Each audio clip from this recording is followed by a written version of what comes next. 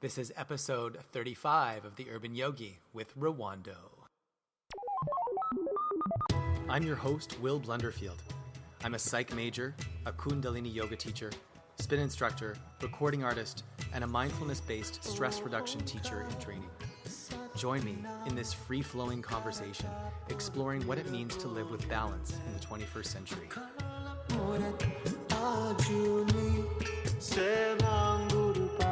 How do you create your desired reality?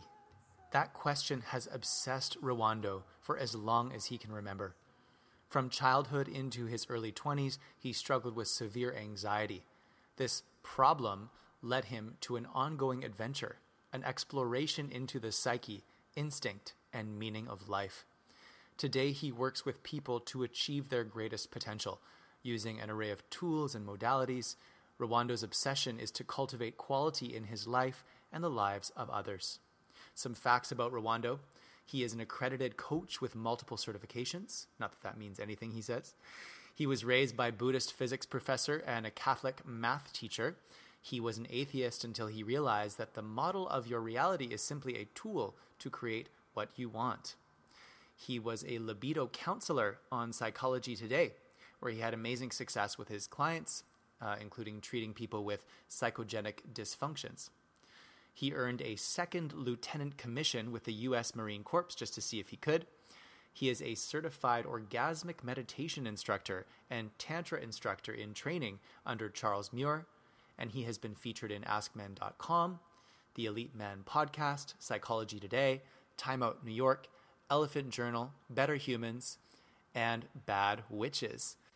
Today we discuss arousal control, orgasmic meditation, and much more. And we talk about his new course at sexualvitalitysecrets.com. I hope you enjoy my interview with Mr. Ruwando.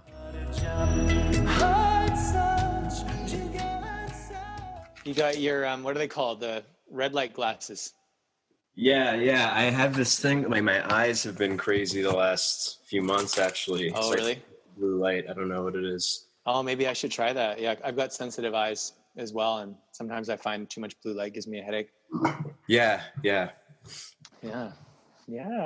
So are you in Arizona right now? I am for the next month. Nice. And a half-ish, yeah. Cool. And where do you reside normally? I have a place in Thailand, but I haven't been there in a year, so it's hard for me to say I live there. Or I haven't been there in like 8 months. For a while. Yeah. Cool. And where did you grow up? In New York. Oh, New York City? Mm-hmm. Brooklyn. Sweet. South Brooklyn. Wow. Yeah. I used to live just for 2 years in Hell's Kitchen. Oh, cool. Yeah, I was doing a musical theater school down there. It was fun. Awesome. Yeah. And now you're on the West Coast? Yeah, I live in Vancouver. Here, I'll show you the view. I can flip this around. I don't know how to flip it, so I'm just going to do this. That's Vancouver. Nice. See that? Yeah, so we got like a nice little park, and there's a lot of nature. The air is really fresh, which is sweet. I've lived in New York, here, and Japan, and the air is definitely freshest here. Nice. In those places, yeah. That's a good review.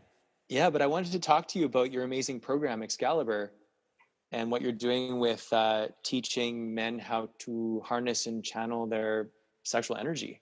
Totally. I discovered you through the sexual kung fu guy, Mike White or something. His name is Michael White. No, Jonathan White. Jonathan White. Yeah, yes. I was blanking too. No, Jonathan White. Yeah. Jonathan White. There you go. Yeah. So I heard him interview you, and I liked what you had to say. And what are the benefits of semen retention for the listeners?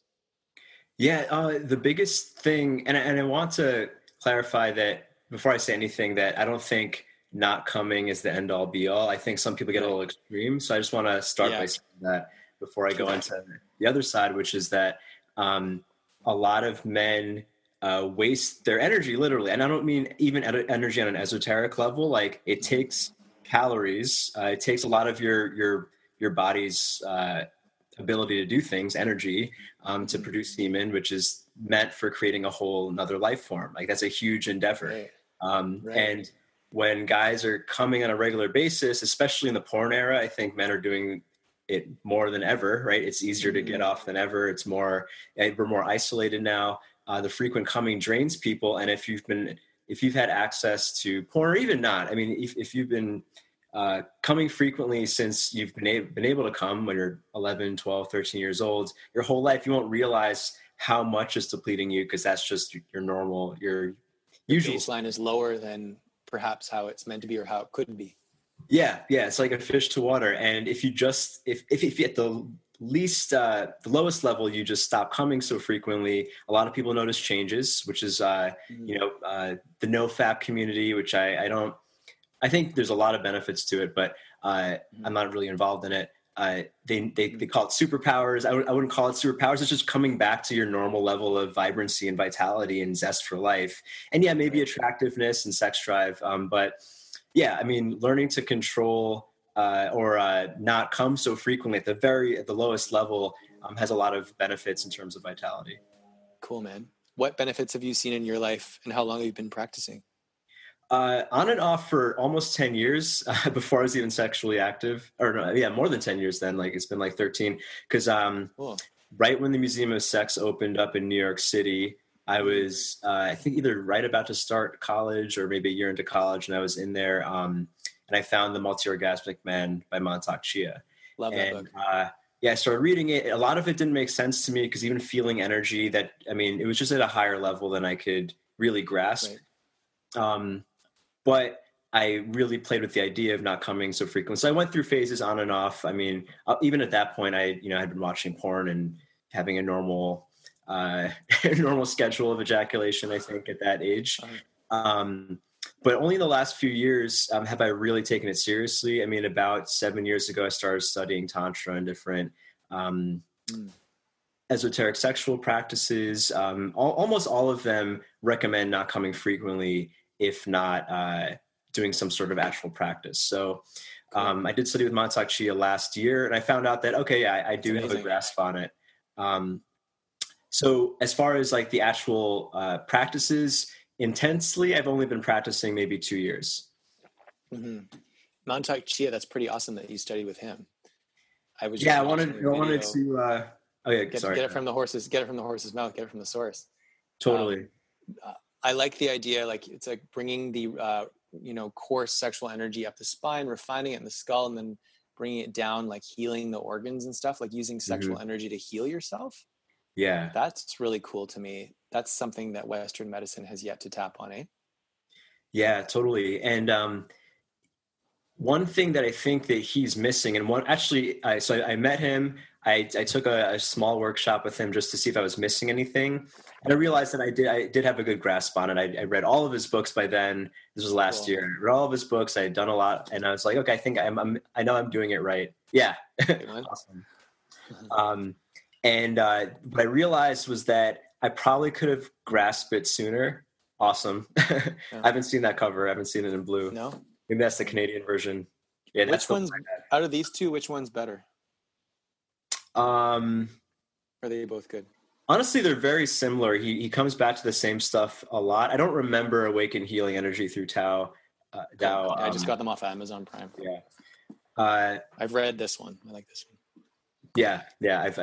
Mine is read them all. the spine is broken. It's like it's got notes in it. It's one of my older possessions at this point. There's semen all over it. No, not semen. Exactly. There's not semen all over I didn't do that badly. Yeah. I think that's really cool what you're doing. Can you talk about why a man would want to learn to separate orgasm from ejaculation? And have you done that? Is that possible? Yeah. So I don't do that every time, but basically, I mean, it's simple. Like if you understand how much like ejaculation will drain you, particularly frequent ejaculation, I do think it's healthy for men to come periodically. So I want to tell people that, because some people try to go extremely, extremely long times without coming, and going really long times without sexual arousal, I think, is unhealthy too, because you kind of use it or lose it. Like eventually your sex drive goes away. I have a friend who works at the yoga studio I teach at, and I think I was on like day 70 of semen retention, which is like, I've gone 76 days is the longest I've gone. Mm-hmm. And then I was talking to him about it. I was like, have you ever heard of this? He's like, oh yeah, like it's been like 250 days since I last came. And I was like, well, do you like arouse yourself? Do you separate orgasm from ejaculation? He was just like, oh no, I just stopped thinking about it. And like, but I'm like, I mean, that's might be fine for some people, but I like the idea of still being sexual. As you just said, it's kind of like a part of being a human. Yeah. And just to go it. on this tangent, because I think that's really important. I mean, that is partly why almost every religion's clergy avoids sex completely, because they haven't figured out how to have pleasure and remain conscious. They see how destructive sexuality can be. So priests, monks, they just cut it off. They're just like, we're not going to go to the lower chakras, period. We're just going to avoid it. And that's just going to that's a safer way to play, but you miss out on a lot of the passions of life. I mean, other than that's what I found in a silent retreat I went on. Like they didn't say what to do if you get horny or anything like that. Although a friend had just been to the, have you heard of Pema Chodron, the Buddhist author? So he studied with her, and she said, if you get aroused, don't egg it on, but don't suppress it. Just imagine it's like a beautiful hot ember, like in a stove, and it's just radiating blissful energy to the world. Healing energy. So I kind of like that approach. Yeah. That's a great perspective. So separating orgasm from ejaculation. So I mean, so if you could have the pleasure of orgasm without the negatives of ejaculation, I mean, that's basically the answer. But I tell guys, like in my courses, like, don't make it a goal, because for many years I was like, okay, I need to come without coming. I need to coming, and it was just like that without ejaculating. That goal orientation puts you in your head, and it ruins the experience, especially if you try to do that with a partner. She's going to hate you for it, or he's going to hate you for it, right? Totally.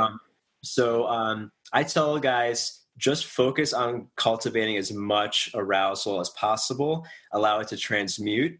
And we can get into what that means. And if you come, but try to grow your container more and more every time. And sometimes, and if you do that, I mean, my experience, you keep doing that, every so often I'll have a non-ejaculatory orgasm, but I don't force it. I don't try to make it happen. It happens when it happens. And if it doesn't have that, the benefits. Yes. When you have that type of non-ejaculatory orgasm, for you, is it like when I've been with women, when they orgasm, often they like will quiver, their whole bodies will quiver.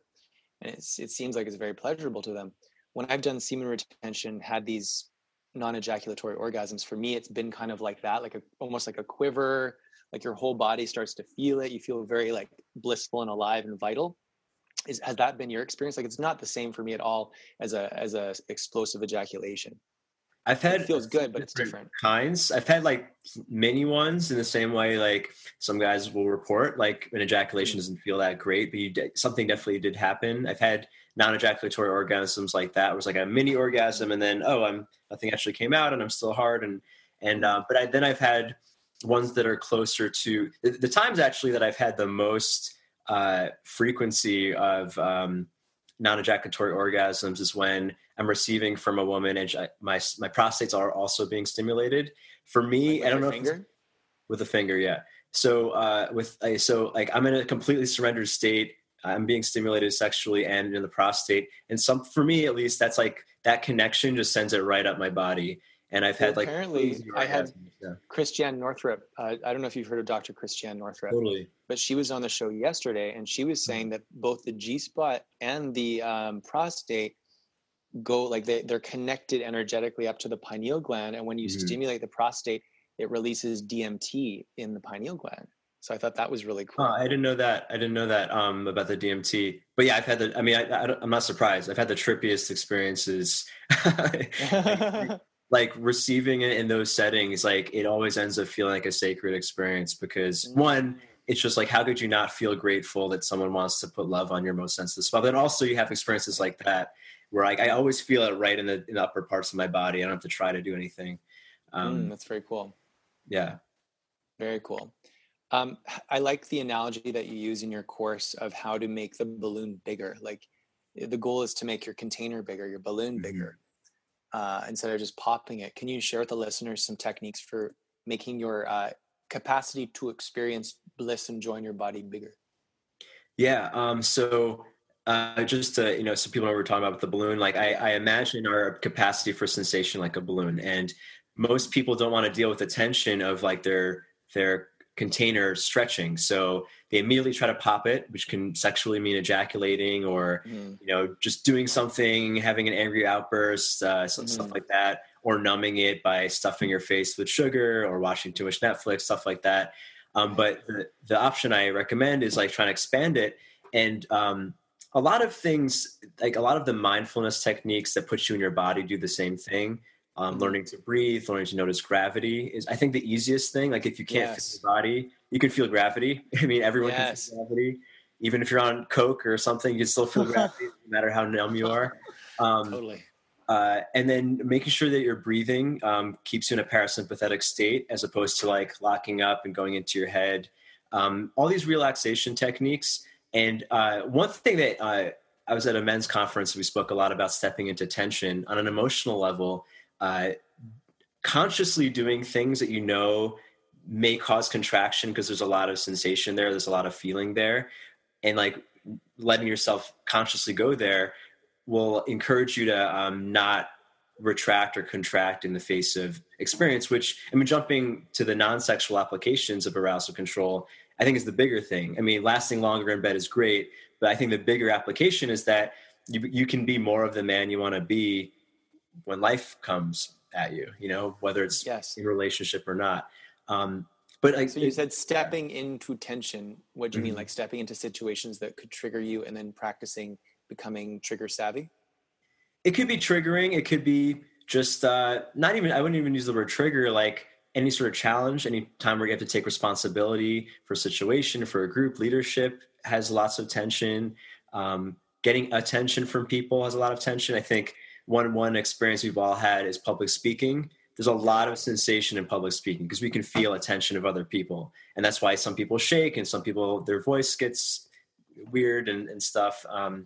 So to finally answer your question, aside from moving arousal in your body to grow your balloon. Oh, so sorry, I'm jumping around, but a lot of guys come too soon because all of their attention is on their genitals during sex. So it's like their container is just their genitals, however big that is. And if you can move the arousal through your body, now at least your physical container is as big as your body. But you can go even into your aura too, right? Yeah. And you can go even beyond your body, as you just mentioned. And one way I find it's the simplest way to do that is through transmutation, which just means changing from one form to another. So sexual arousal always starts with sensation. That's the physical, concrete version of energy or feeling.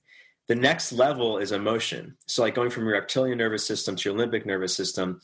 And you can do this as simply as smiling, right? If you can just or remembering the feeling of joy, because pleasure and joy are the same thing, in my opinion. They're just different forms. Like one's the physical version, one's the emotional version. And you can even take it to another level of inspiration, I'd say is all the same thing. So I recommend to guys all the time to learn how to smile when you're aroused. It feels goofy, right? It doesn't feel like bedroom eyes, but that'll force you to expand. It's the same thing a public speaking coach would say. If you're nervous when you're on stage, if you smile, it just gives an outlet for all that nervous sensation into an emotion that feels good. So that's sex transmutation on a very basic level. Huh. Yeah. Cause it always seems so esoteric to me. Like I read, Think and Grow Rich, and there was a chapter on sexual transmutation, and it sounded like a great idea, but I didn't actually know how to do it. So that's a very simple way to do it. It's like smile. Yeah. I mean, and it could be a lot deeper than that, of course. Right. But essentially, and I don't know if you want to go onto this thread, but sexual energy is transmutation. Awesome. I love this. So sexual energy, we usually think of just the sensation that I just mentioned, the arousal, the pleasure, the desire, the lust, like the discomfort, maybe blue balls, whatever sensations are attached to sexual energy. And then there's the transmutation he talks about in Think and Grow Rich of inspiration, calling in divine, whatever you want to call it, like the head stuff and the sex stuff, the head stuff and the will stuff. But in between is your heart. Right? Like on your body, when we map, whether you use the chakras or the dantian or even the brain, there's a reptilian nervous system, there's a limbic brain, and there's a neocortex. In between is that limbic brain. So in between sensation and thought is your emotions. So if your heart is closed, if you're unwilling to feel emotions, if your emotions are locked down or in a negative space, there is no way for pleasure to reach your higher centers. Like it has to go through this heart first. So so this was one thing I didn't get, and like I don't know why no one speaks about this enough. I mean, I actually got this idea from like an old school alchemy book, and I was like, oh yeah, this is exactly the sex stuff, but no one applies it there. So part of that is like learning to open your heart and feel all the feelings you have, which might include past traumas and might include just your fears and stuff. And when you're open here and you're willing to let that pleasure turn into joy or other emotions, it's just like that it opens it's the valve in between your sex and your mind, basically. I like that. That's cool. I have a friend who's a tantric healer, and he says his job is to bring, unite the genitals with the heart. I have a friend who's also a healer who says bring the mind down into the heart, let the mind serve the heart instead of other forces. How often should we ejaculate? I don't know if there's a rule for that. I mean, Mantak Chia's books tend to usually have like a chart based on your age and frequency, but I think there's more factors than that. Mm-hmm. I tell guys, if you're not really horny without, actually, all right, so the answer I say is listen to your body, but I mean, that's kind of a general statement. I don't think you should be coming. Oh, listen to your body is my answer. I mean, I could break it down more than that, but that's how often do you ejaculate? It depends as well. So I come at least once a month. I kind of time it with the moon cycle, kind of just for fun. That's I come fun. Oh, I want to do that. That sounds cool. And I just noticed that when I go a lot longer than that, if I'm like cultivating energy, if I go 2 months or 3 months and then I come, it tends to hurt. So I choose not to I don't choose to go more than a month. I might change that as I get older. I'm only 30, so I might. Do you come on the full moon? I do. I just want to be clear. Like, I don't know anything about moon magic. I don't. But I like the idea of it, and I howl at the moon and then come at the same time. Yeah, well, I mean, we do know the moon affects behavior, right? It does affect the brain. There's a lot of energy I find on full moon days. Yeah, and like there's more car accidents, more conceptions, more murders. I mean, it does something to us, right? The moon. So I just choose to come on the full moon. I actually learned that from a tantra teacher who I used to study with. He tied it to manifestation. I don't as much. But if I'm with a lover and I really find myself wanting to come, I might come more frequently than that. But I try to come no more than every couple days at most. Right. And I make sure not to come every time I'm in a sexual situation. At most, it's like 50% of the time. That's pretty high. Usually it's like 1 out of 5, 1 out of 10, maybe. It depends. Are you into the practice of like when you're being intimate with a female, bringing her yin energy into the body through the penis? Like I've read a little bit about that. Do you do that type of stuff where you like kind of take on some of the yin energy and then you give her some of your yang energy? Last time I had a partner who was really into that stuff, like a long-term partner who's into that stuff. We played with a lot of that. It's been a couple of years though, since I've had a female partner who really wanted to, break that down. So I haven't really. Have you heard of Yab Yum? Yep. That's a position I enjoy. Yeah, that's great. I did that recently, and I want to get into that more. It was really cool. Like being with a partner and both bringing the energy up the spine and then back down and then holding it, like doing that like 10 times and like holding it and like having like this kind of orgasmic state together. Yeah. Really something cool. I do play with a lot is similar. Sometimes I tie it actually with the Yab Yum position is playing with the microcosmic orbit through her body and she playing with it through my body. So it might even be, I think it's on the cover of one of the books that you showed me, like where man and a woman are together and like it's going through them. Is that it? Not that exactly, but like where they're in coitus and not in this one, but with really sensitive, like energetically attuned women, I've found that they can feel it. Not everyone can. I think it does have an effect, but I don't do it all the time. Cool. For men who are being intimate with men, in my experience, I found that if I do too much same gender stuff, and this is going to sound kind of homophobic to some people, but it's not meant to be homophobic. It's just my experience. It's almost like I need to like earth after and like eat really yin foods to like balance it out. I don't know what your orientation is, but I found if it's two men, sometimes I need to kind of yin it out a bit to balance out the intensity of all the yang energy. Yeah, I mean, I've experimented with same-sex stuff. I found that actually exactly the same thing. Like it feels like two of the same pole, and it just I feel imbalanced afterwards. I honestly have never really found it pleasurable. I was kind of just trying to push edges, and that might have affected my experience as well. But and some men are more young than others. Like if I'm with a dude who's less young, then it seems to work better if I'm really in my masculine. Mm-hmm. You know what I mean? Like spectrum wise, some dudes are more like, I was dating a guy, and when I was with him, I was like, I feel like I'm kind of with like a woman. He's like, oh, it's funny you picked up on that, because he had an extra chromosome. So he was somewhere in the middle. He had XXY. So male is XY, female is XX. So he was XXY.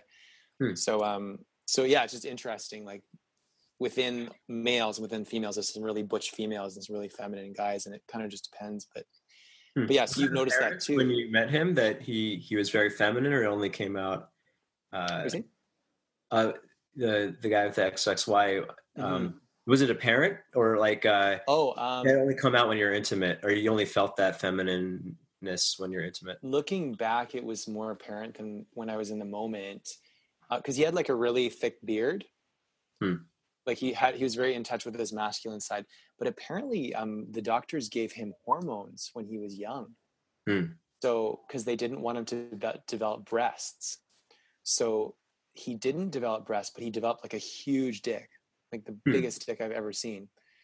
So yeah, it was interesting. So he was assisted hormonally by the medical industry. Yeah, and apparently there's a movement to stop that and to let kids grow naturally and then decide what they want to be when they're older. I think that's healthier. Makes sense. It makes sense to me. And like pump these children full of hormones. Yeah. When they're just developing, it's like, oh, I don't know. Yeah. Yeah. Don't mess with nature. Don't mess with nature, exactly.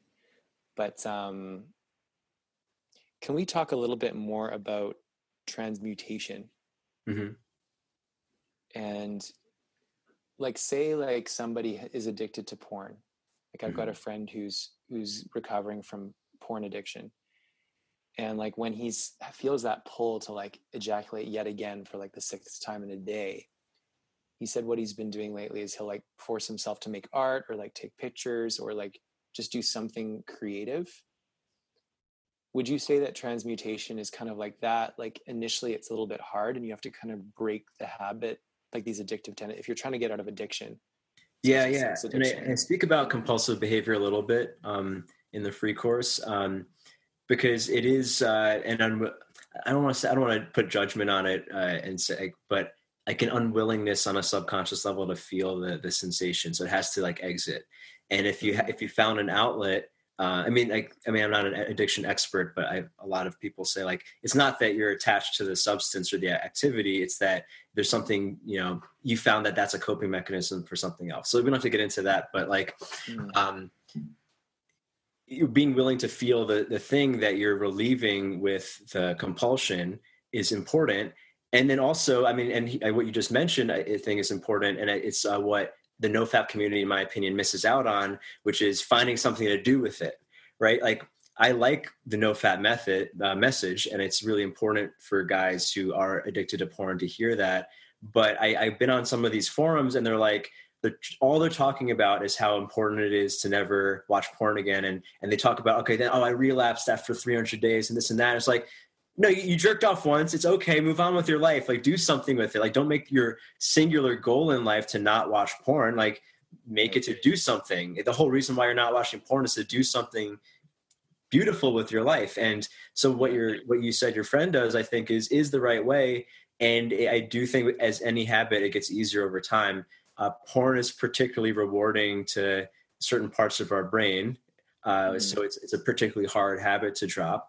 Because it gives us certain types of validation that we want to get emotionally. Like one thing I've known, the best way I've found that guys can stop watching porn without having to force themselves are deeply connecting experiences. So not sexual necessarily, but like, so like the first sexual practice I really dove into is orgasmic meditation, which is typically a man stroking a woman's clitoris. Oming, right? Yeah, oming, yeah.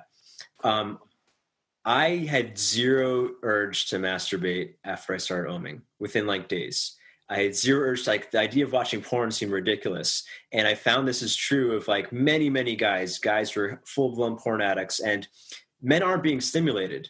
But when men are doing it, they get an experience of connection and sympathetic arousal, which is what they're chasing when they watch porn. Because if you think about jerking off to porn, it's not that sensational, right? Like if you're a guy, you have rough hands, like it doesn't feel that good. No. What feels good is watching a woman or whatever you're watching people orgasm, because the male brain likes to experience sympathetic arousal. It gives us more than just the pleasure. It's like, oh, I'm giving a person pleasure, I must be doing man right? I must be doing my role in the circle of life correctly. Yeah. Right. Yeah. So it gives us this false reward, but if you get that reward somewhere else, if you can really get that oxytocin release and deep connection with someone, or experience actually giving pleasure to someone so that they achieve orgasm or something like that, it gives that, it kind of satisfies that urge. So I actually recommend that practice or Tantra type practices to anyone with porn addiction. I found it just drops away because you're getting nourishment from real calories instead of empty calories. Right. What's your take on polyamory? I have mixed feelings about it. I've been in non-monogamous situations almost my entire adult life, and I've enjoyed it.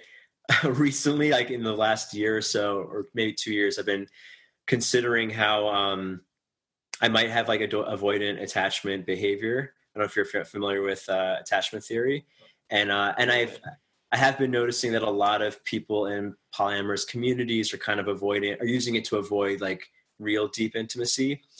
So if you asked me a few years ago, I would have said it's the best way. It's like the more natural way. We all should be like in non-monogamous situations. Let's all communicate about it and follow our desires. But honestly, in the last 2 years, I've been looking at it again. So I'm not really sure. I think traditional monogamy is not the only way to do things. Certainly people should open their minds to that. But I do think there's a lot of virtues of pair bonding and having and commitment more than monogamy. I think commitment is really important for people. Yeah, I agree. That's cool. I'm starting to realize that too. We were talking about that on the podcast yesterday with Dr. Northrup, and she was saying it's kind of like when you got muffins in the oven and then you just keep opening it to check, and then the muffins never fully develop properly. What about homophobia? I ask most of my guests this. Where do you think homophobia originated? Like, because it hasn't always been around. Like right now I'm on First Nations land, unceded territory. They had up to 5 genders in many of their tribes. In the research I've done, and often the so-called queer ones were the shamans. And then like if you think about like ancient Greece, the norm was apparently bisexuality. So men would invariably have wives, but they'd also have sex with their battle people who they battled with, because they believed it would bond them more. So they protect each other. And their students. And their students, and the mentor-mentee relationship. So homophobia hasn't always existed in the way that we see it now in Western society. Where do you think it came from? Yeah, well this is just theorizing out loud, but going backwards, we're afraid of anything that's unusual. So then the next question is like, why is homosexuality unusual as a norm in our society? I mean, it's becoming less so, but that's how it's been for centuries. And that I think goes back to why, kind of related to your last question, why monogamy and like the suppression of sexuality is such a norm. And that I think goes back to industry, but also post-agricultural society where it's more people start hoarding wealth and therefore hoarding sex, and pair bonding became a survival strategy almost. So I don't know have you read Sex at Dawn? I've read parts of it. It seems good. Okay. Yeah. So, I mean, just like a very, very broad stroke explanation. Like the idea is like when we moved out of being nomadic or semi-nomadic into agricultural societies, people for the first time had an incentive to hoard their food. Before then, you shared everything because why would you hoard food? Everyone's your family. Right. Then we had private property, we're hoarding food, which led to hoarding sexuality, which is like the birth of the patriarchy, if you use that terminology, where men typically hoarded female sexuality because it wasn't when female sexuality is out, it's harder to control a society, and like structure tends to break down. So that I think that becoming the norm led to homosexuality, homophobia, because people having same-sex arrangements also isn't good for that order. Right. Goes against sort of the order of the way things have been for a while now in our culture. Mm-hmm. Yeah. Tell me more about the course and how can people sign up for it? Yeah. So I'm keeping it open for now. I think I'm gonna keep it open for a while because a lot of people over the last 6 months have been asking about it, and like, I mean, I'm just going to leave it open. It's at sexualvitalitysecrets.com. It's a 4-part free course. And I go through reasons why, exercises you can start. And one thing I really focused on was, I was about to say this earlier, one thing I think is missing, like in Mantak Chia's work and a lot of the other work I studied, are like the more basics of like demystifying stuff. Like sex transmutation is so mystical the way it's explained. Any way you Google it, you have all these like things that are so vague. It's like, it's not that it's false, it's just like, how do you do it, right? I mean, yes, someone needs to tell people you just need to smile. I mean, that's at least the elementary side of it. Get aroused and smile. Yeah. Or like a lot of guys, like I was confused when I read the multi-orgasmic man, like, what do you mean move energy from my cock into my spine? Like, I can barely, like, what does that mean? So in the course, I really tried to focus on, like, okay, here's what it means to feel energy. This is what it means. And then here's how to move it. And if you're not feeling it, if you can't move it, here's something you can do that'll help you learn how to feel and move arousal. And I tried to use... Can we go into that a bit? Sorry? Can we go into that a bit? If people don't feel it and they're trying to move it from their cock into their spine, what Yeah. So again, it's very simple. Like start with a sensation you do feel. So if you've gotten yourself to an aroused state, I assume you feel sensation in your genitals, right? I assume that's the case. So what I would say to them is attach a visual color in your mind's eye, your favorite color, golden light, whatever, to the sensation you do feel. And then do your best to imagine that sensation and the color moving into your body. So start with what you can feel. And then when it starts to drop off where you can't really feel sensation anymore, then let the color continue. And you keep practicing this. And over time, if you attach the sensation to the color, the sensation will kind of follow. And all you're doing is learning how to feel different parts of your body. But you'll be surprised, like within a few practices, you'll be like, oh, wow, I can feel sensation all the way up to my middle spine. Okay, it drops off around my neck. You keep doing that over and over again. And down to the lower level, knowing your anatomy helps because a lot of guys don't realize their cock goes into their body a few inches. So if you can feel the outer part of your cock, which is what everyone focuses on, it's not that hard to feel the internal part. Like if you have an erection, you reach behind your balls, you'll feel the erection behind your balls too. So learning how to feel the whole shaft is a great start. And then you have to only get past your anus, and then you have to get up to your tailbone. And I break this down further in the course, but like, it's not that complicated. Just no one breaks it down to the elementary level. So that's what really inspired me to make it. Well, it sounds like you actually have your own practice, and so you're able to guide people because you felt it and you feel it in your own body. And that's usually what makes the best teachers, if you have a regular practice of your own. Yeah. And I kind of built this course because like I wanted to really codify and like give myself a structure for practice. That's awesome. And then exactly what I mentioned is where I was stuck for years. Like, how do I do this? So I was like, okay, I figured it out. I better tell people about it because I'm sure people are confused. Oh, people are so confused and people are so disconnected from their bodies, and it's all just about like porn, and people have no idea how good they can feel. So I think what you're doing is awesome for yourself and for the world. Appreciate that. What other parts of Excalibur are juicy? Yeah, so the backbone of the course is the learning how to move the energy through your entire body. But every week it's a six. The advanced course is after Sexual Vitality Secrets.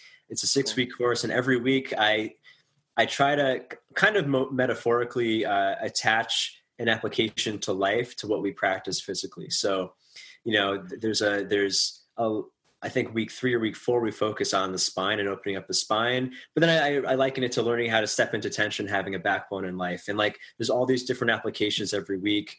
When we get around the throat, I'm talking about your communication, liking it to the chakras, because, a lot of our physical expression is related to our emotional, mental expression in life. So that is a big part of the course as well, because just as I keep mentioning, like, just being able to last forever in bed is not, that's great, but there's more to that in life. It's more to semen retention than just not coming. It's about, putting your expression into the world and being a vital human being. Yeah. And sort of like stoking or fueling everything you do with sexual energy if you want to. Yeah. Yeah. Yeah. Yeah, I mean, we even go into, a lot of guys get into this world because they want to be better at dating, or they want to get over anxiety with meeting partners and stuff. And there's huge applications to that too. I mean, it's impossible to be anxious when you're aroused, right? Like, those two things can't happen at the same time.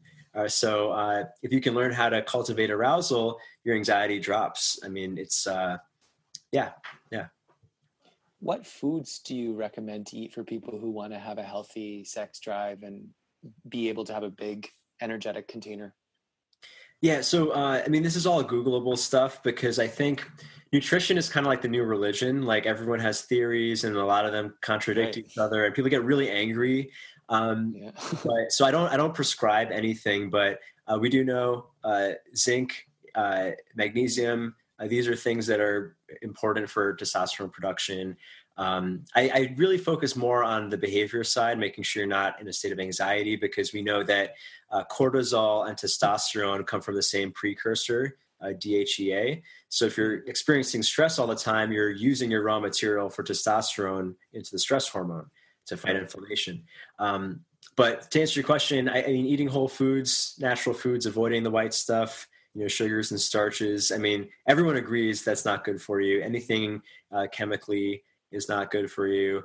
And the one thing I do recommend in the course is to really pay attention to your poops, because everyone's body is different, and a lot of the nutritional information is based on certain genotypes. Like I used to eat paleo for a while, and then I realized a lot of the literature on paleo is based on people of European descent. Even the stories of like, oh yeah, this is why you need to eat so much meat, because our ancestors were in like the cold mountains. I was like, wait, my ancestors weren't in there. My ancestors have been eating fruit all year long for millennia, right? So it's important to know Sri Lankan and Filipino. Oh, cool. Yeah. And so it's important to know your body. I mean, with nutrition, and the easiest observable metric is the quality of your poop. Like, if you eat stuff that doesn't agree with your body, you'll see it in your stool, right? I mean, we all know what a great poop feels like. It's like, ghost wipe, whatever. And you can look at what you ate that day. And like, I've modified my diet based on what allows me to have good poops, essentially. I think that's like proof that your digestive system's working well. Yeah. Proof is in the poop. Yeah. Have you done Kundalini yoga at all? I've done some, not a ton. Yeah. What do you feel about that? I enjoy it. I think it follows a lot of the principles of bringing energy upwards. Yeah. I took the teacher training recently. I've been teaching hatha yoga for a while, and I like it, but sometimes I find they focus too much on bringing it up and not back down again. Yeah, that's one of the criticisms Mantak Chia has of, he calls it Kundalini syndrome. And I have experienced that with sexual energy in particular. Like, you bring a lot of arousal to your head, you don't bring it down, you get a headache. And I got a lot of headaches in sexual experiences. So like, through my course, I don't even tell people to bring it up to their head in the first week. But I always have. Where do you tell them to bring it? Well, every week we do slightly higher. Yeah, so like on week 1, you're kind of just learning to cycle it through your gut, essentially. Cool. And then we move up. And then I think by week 4, I teach people how to bring it to their crown. And then Nice. weeks 5 and 6 is through your limbs. Oh, through the limbs. That's cool. Mm-hmm. So what would you do? Like squeeze the energy up and then through the arms kind of thing? Yeah, I mean, after you've done the microcosmic orbit, from the back of your heart, I have them guide it through their arms, kind of like in a tie. It's all through Qigong. So like one thing with my course is that I wanted to really make it practice focused over information focused. So there is information, obviously, but the highlight of the course is a Qigong sequence. It's a 6-part sequence that I have people practice each week. So by the time they get to week 4, they've already gotten used to grounding from from all their chakras essentially, and by the time they get to the head, it's very easy to bring it back down. That's and awesome. then through the limbs and stuff. Yeah. Sweet, man. And then what are some hot tips for bringing it down, for bringing the energy back down? Because I'm good at bringing it up my spine, but like you just said, sometimes I'll get the Kundalini syndrome, whether it's like in a Yabyung practice or in Kundalini yoga. What advice would you give? Yeah, it's the same mechanism or the same procedures bringing it up. I think if it's gotten to the point where you have too much heat in your head, you probably let too much go up, which is why I have people practice down before they get even up to the head. But the same procedure, one place where I think people get trapped is, and Mantak Chia talks about in all his books, is from the roof of your mouth to your tongue, making sure that connection's there, because if you're not making that connection, there's no physical way for, it's a harder, it's a bigger chasm to get across. Swallowing helps if you find that like, I feel it like it's like right in my sinuses, but it won't go down. Swallowing helps it go down. And it's the same exact, visualization. If you stop feeling around here, let the color come down. Eventually the sensation will come down too. It's a lot easier to practice when you don't have a headache though. So it's, I think, better to practice the down part before you go all the way there. Yeah. Like bring it up to like the navel point, then bring it back down. You mean? Yeah. So starting right away, going all the way up to the crown of the head. Yeah. Cause in the training, it was just like, focus on your third eye, focus hard on your third eye, bring the energy up, up, up. I'm like, whoa, you guys are crazy. So intense. Then I asked one of the teachers, I was like, do you ever bring the energy back down? And she's like, she was this Russian lady. She's like, oh no, bring it out the crown into infinity. It's like, whoa, namaste. Do you do testicle breathing at all? Yeah. I think unaroused. Yeah, I mean, to me, it's all the same thing. I practice the microcosmic orbit when I'm not aroused too. Now that I've been practicing a while, it's pretty easy for me to feel. Like even like a few days ago, I had a bad fever, and I was using the same principles to try to just move the crunchy, stuck heaviness in my body, and it made me feel a lot better. And actually, when I was in the airport, is when my fever started to hit me, and I was starting to feel a lot of heat in my head. And I did exactly what we just talked about to bring like it the back. Color visualization and stuff. Yeah, and it was like a flash headache, and it was harder, but I did the same thing. Yeah, I imagine swallowing. And do you touch just the tip of your tongue pretty much behind the teeth, or some people roll the tongue back? Now I do a few things differently than Mantak Chia, but I actually press my entire tongue to the roof of my mouth. The underside of it or the top of it? Sorry, of what? Oh, the top. I mean, like just sucking your tongue to the roof of your mouth. Okay. There's a group in Britain that says this is actually the healthiest way for your entire jaw, to have your tongue on the roof of your mouth. It makes breathing easier. Also, it's like people with sleep apnea, they try to train them to just do that all the time. I used to have that. Yeah. So I don't know the research intimately on that, but I found it's like comfortable for my body, and I can really feel everything easily. Awesome. And people can work one-on-one with you as well, eh? Mm-hmm. That's awesome. People can reach out on my website, Ruwando.com. Ruwando, RUWANDO. Yep. .com. Tell me the name of the meaning of your name. Does it have well, Ruwan is my name. Ruwando was my Twitter handle a long time ago. And then I realized people don't remember my last name, or it's kind of hard for some people, so I just made that my moniker. Catchy. Yeah, it's easier to remember, I think. But yeah, my name is Sinhalese. It's from Sri Lanka. It means gold. Oh, that's a nice meaning. Cool, man. Yeah. Is there anything else that you want to talk about or mention? Yeah, I think cultivating energy is a longer. There's no quick fix technique, and I think with a lot of mindfulness stuff, like there's a million bazillion techniques. Like Mantak Chia's books have a bazillion techniques. There's actually more. Even in the week that I was studying at his place, he was saying a new technique every day. I was like, when do you have time to practice all these things? So I would tell people, pick something. It doesn't, I mean, if sexuality is what you're focusing on, you can do the stuff we spoke about or anything, and just like let the practice teach you over time, because anything with retraining you to have a sustainable gain over time, it's going to take time. So consistency. I mean, it's just like anything, just like yoga or working out or learning a skill. Mm-hmm. Have you, do you ever practice like root lock? Like in yoga, they often say, like in Kundalini, they say squeeze the anus, sex organ, navel point to bring the energy up. And then some teachers are saying, oh yeah, like if you're a good Kundalini yogi, you kind of keep your rectum, sex organ, and navel point engaged all the time throughout the day. Is that a thing? To me, that might be too much tension.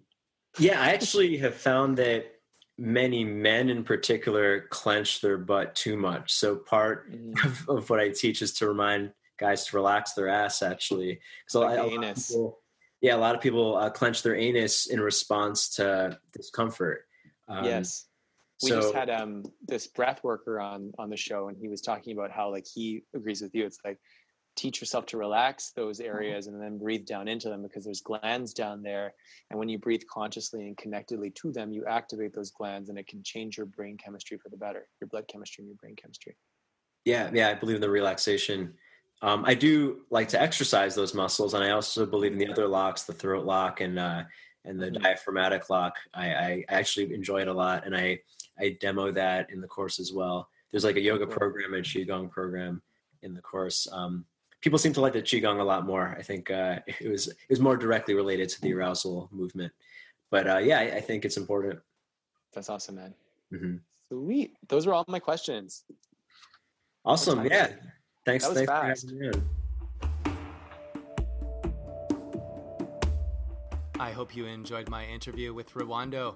Please do head over to sexualvitalitysecrets.com. Check it out. It's a free program. It's life-changing, especially if you have any proclivities to be addicted to porn.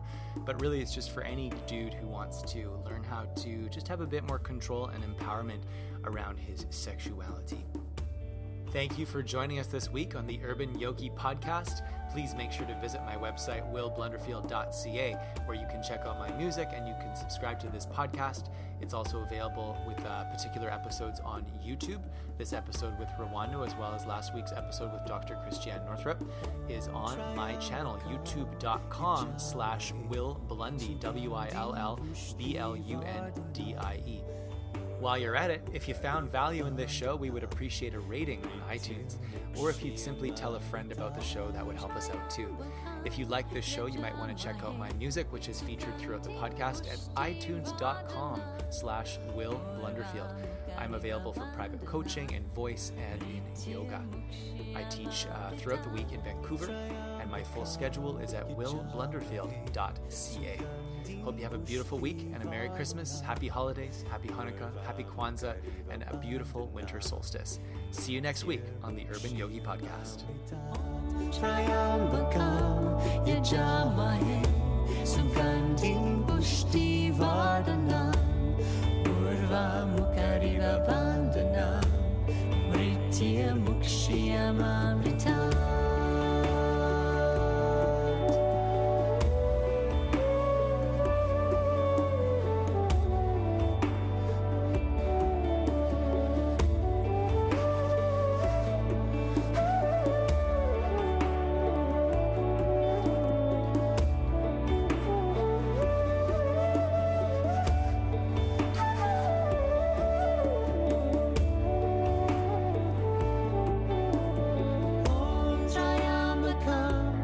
yajamahe sugandhim pushtivardhanam urva mukariva bandhanam mrityurmukshiyamamritat trayambakam yajamahe sugandhim pushtivardhanam urva mukariva bandhanam mrityurmukshiyamamritat.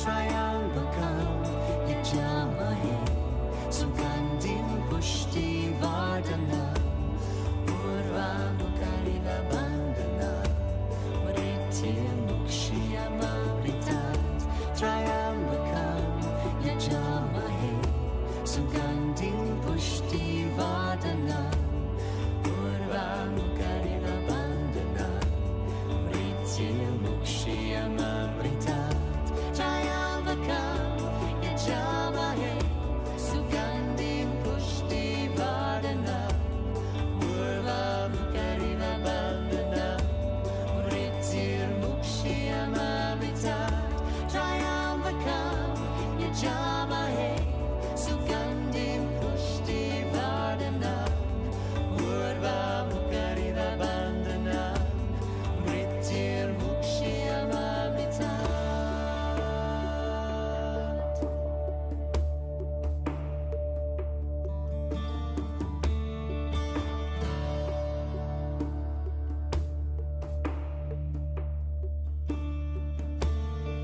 Our deepest fear is not that we are inadequate.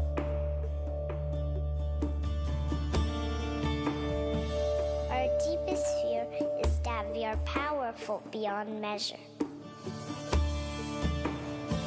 It is our light, not our darkness, that most frightens us. We ask ourselves, who am I to be brilliant, gorgeous, talented, fabulous? Actually, who are you not to be? You're playing small does not serve the world. There's nothing enlightened about shrinking so that other people won't feel insecure around you. We are all meant to shine as children do. We are born to make manifest the glory that is within us.